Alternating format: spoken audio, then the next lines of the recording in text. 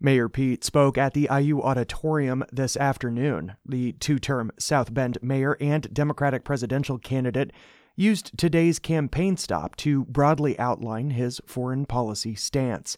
Buttigieg was introduced by former 9th District Indiana Democrat Congressman Lee Hamilton. At today's address, Buttigieg praised both Hamilton and now deceased former U.S. Senator for Indiana, Richard Lugar. Together, these two giants used their Indiana values to help shape a tradition of American leadership, combining responsibility and restraint with idealism and vision. Thank you, Congressman, for your introduction. By his mastery of the relationship between serving a home district and addressing the affairs of the world, Lee Hamilton became one of this nation's most widely respected statesmen, and I'm profoundly appreciative of his encouragement and counsel over the years.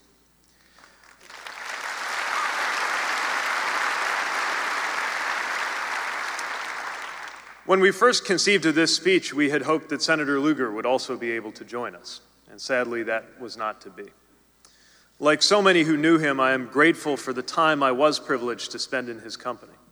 We were from opposite sides of the aisle, but his leadership, from a principled stand against apartheid to a far-sighted focus on nuclear security, was the stuff of true statecraft.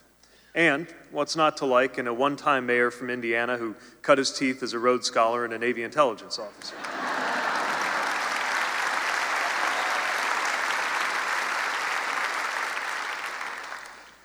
Senator Lugar once mused about the impact of time he spent with his grandchildren, saying, "What's the world going to look like when they're my age?"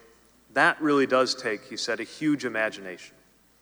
And it's with that focus on the future and in that spirit of huge imagination that I'm standing before you.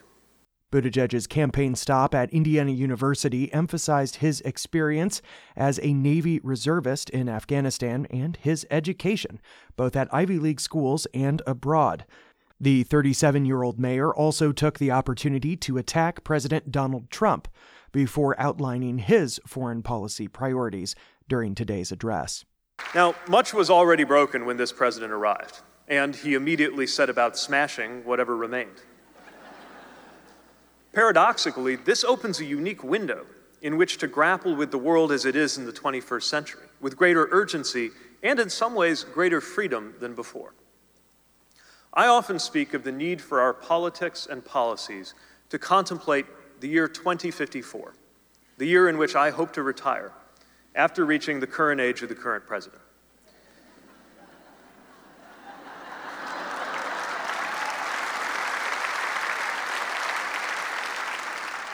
But thinking about the world 3 to 4 decades from now is exactly how we need to compete with countries like China, because that is how they are planning, thinking, and investing. Now, to think this far out in American policy, we have to move beyond the news of the day to our deep core principles. To cope with enormous change, American foreign policy for the future must be securely valued in American values, American interests, and American relationships. First and foremost, values. The greatest strategic advantage for America has always been the fact that our country has stood for values shared by humanity, touching aspirations felt far beyond our borders.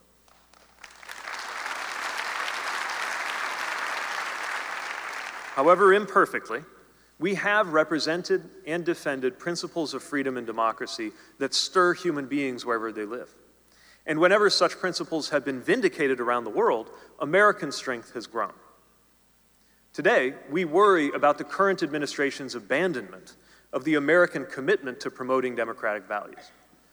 But just a few years ago, it was Democrats who expressed skepticism as a Republican administration undertook a democracy promotion effort so violent and so misguided that its fallout very nearly made isolationists of my party. To untangle the consequences of that scrambled period, we must remember that the lesson of the Iraq disaster is not that there is anything wrong with standing for American values, but rather that any action in the name of such values must be strategic, legitimate, and constrained by the premise that we only use force when left with no alternative.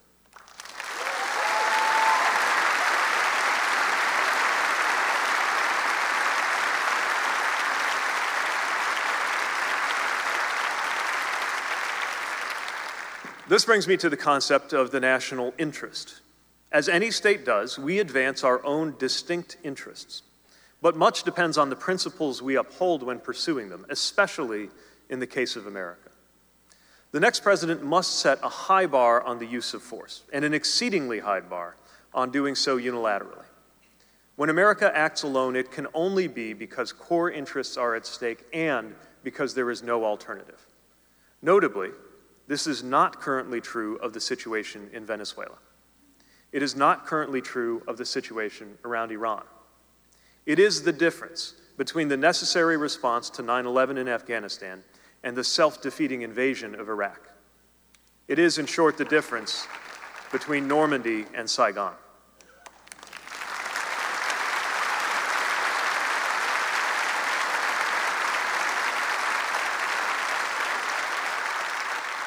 Which brings us to the third pillar of a foreign policy vision, American relationships. Our relationships, bilateral relationships, multinational alliances, international institutions, are the space in which our policy plays out. Each must be strengthened if we wish to promote American values and defend American interests. With this framework in mind, the tasks for the next president are clear. First, we must put an end to endless war and refocus on future threats.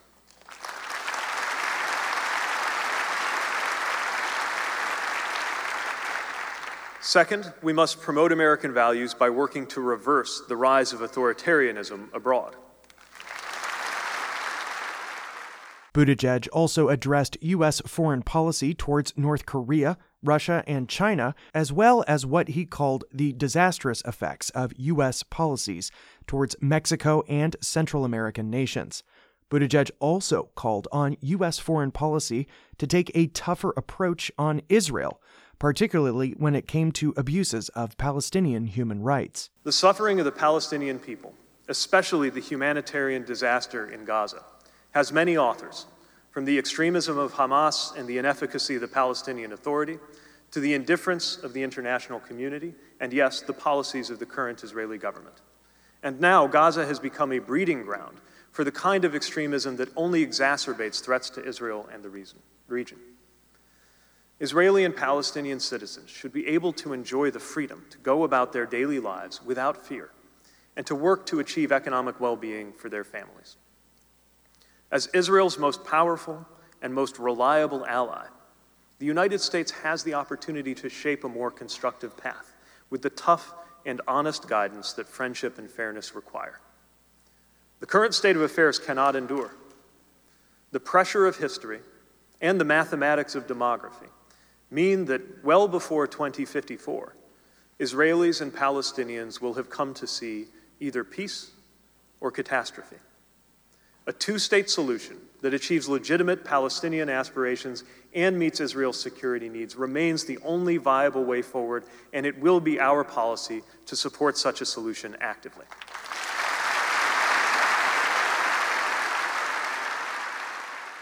And if Prime Minister Netanyahu makes good on his threat to annex West Bank settlements, he should know that a President Buttigieg would take steps to ensure that American taxpayers won't help foot the bill.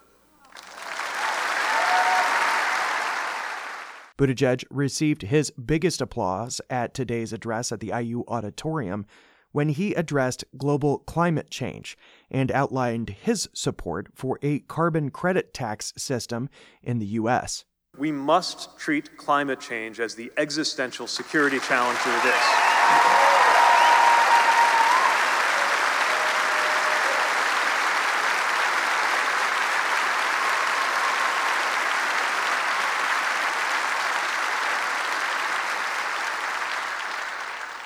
And as traditionally conservative sectors, from the business community led by the insurance industry to our own military leaders, repeatedly remind us, climate instability is a threat multiplier.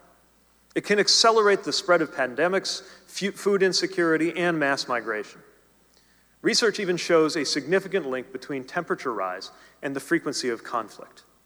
The balance of my lifetime will play out in an era of climate-driven international instability. In other venues, I've had more to say about how America can rise to this national challenge. It's an approach that should include a carbon tax and dividend to reorient our economy around a more sensible reward system. It includes quadrupling American R&D to at least $25 billion a year.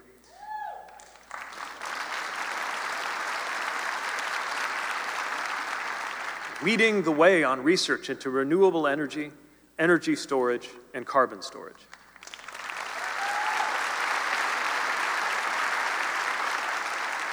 I believe it also means we should empower rural America to be part of the solution, helping to unlock the potential of soil management and other 21st century farming techniques.